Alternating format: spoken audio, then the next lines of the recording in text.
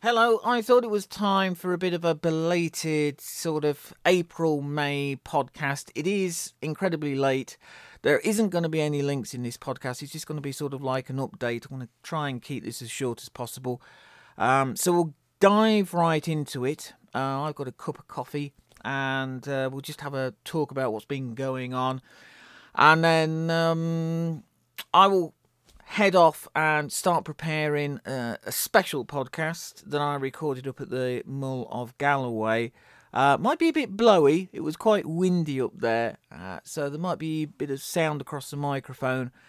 But it was quite nice just getting out, taking some pictures and just talking into the phone and just recording something on location for the podcast. I really enjoyed it. Hopefully there will be another one at the end of the year, towards the end of the year.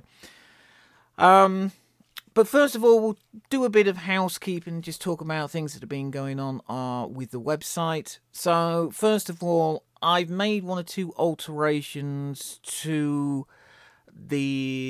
what I used to call a website shop, which has been named the Fine Print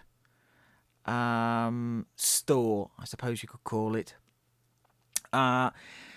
Now, the main change is, one, there's been a bit of an increase in price. I'll mention about that later, the reasons for that. But there's been a bit more detail added about what you get, where you can get it, in other words, where I deliver to with those exclusive fine art prints. And also I've made sure that I've pointed out that the only place that you can get these fine art prints is on that website store direct from me. They're all hand assembled. I order the prints and they get sent to me and I assemble everything and then dispatch it off. And the reason for the price hike is I noticed that the price was very similar to what Redbubble were charging, and I wanted to make it clear that this is quite different. This is something a bit more special. It is coming direct from me. I do have to assemble everything, and it seems a bit stupid to have the price on the website very similar to the Redbubble price.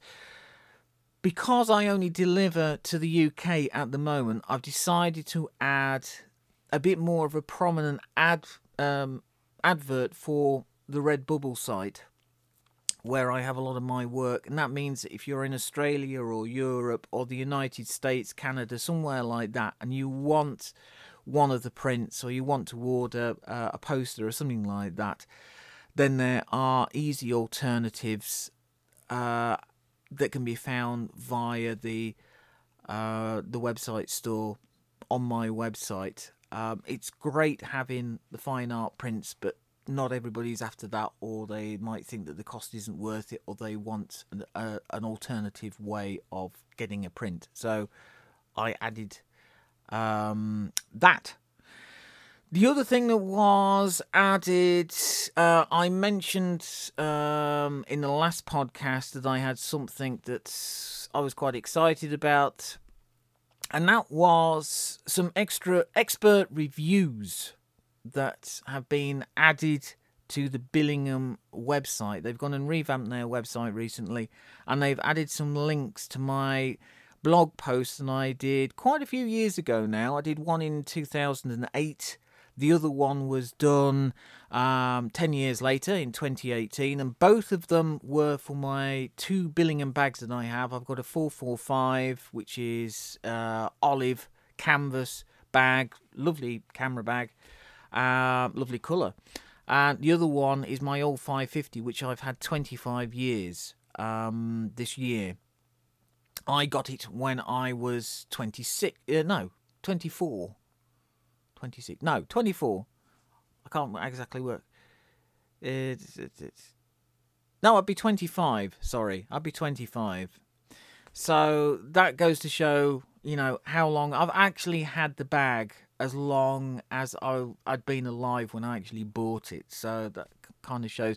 But it was really nice. I got contacted by Billingham, and they just asked whether they could use them, and I was, thrilled that they wanted to include me in there, expert reviews. So if you go to the Billingham website and you have a look at the specific pages for those bags and you scroll down, there's an expert review section, and my blog reviews are linked there. So that was absolutely fantastic. The other thing that's been added to the website recently as well is new service that I'm doing, which is colorized photography, where I take black and white images and I turn them into color images. I've been experimenting with that quite a lot and come away with some really nice personal family stuff. I tried it out on First. Really pleased with the results and thought I would offer that as a service as well. It does bring images to life. I've got a picture of my grandparents and my mum, who are sadly all gone now. And it's just the black and white image was really nice, but colorizing it just sort of brought it to life to a certain extent. So I was really, really pleased with the results. And I thought it'd be a really nice touch just to add that as a service to the website, just in case anybody was after something like that.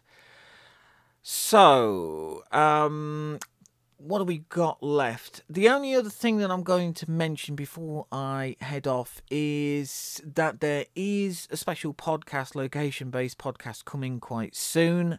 I'm going to put that all together. It was a bit blowy up the Mull of Galloway where it was recorded at the beginning of May, but it's got some really nice bits and pieces in there. I recorded 3 podcasts that I'm going to use. So it's not going to be terrifically long. It's probably only going to be about 10 minutes, something like that, maybe 12.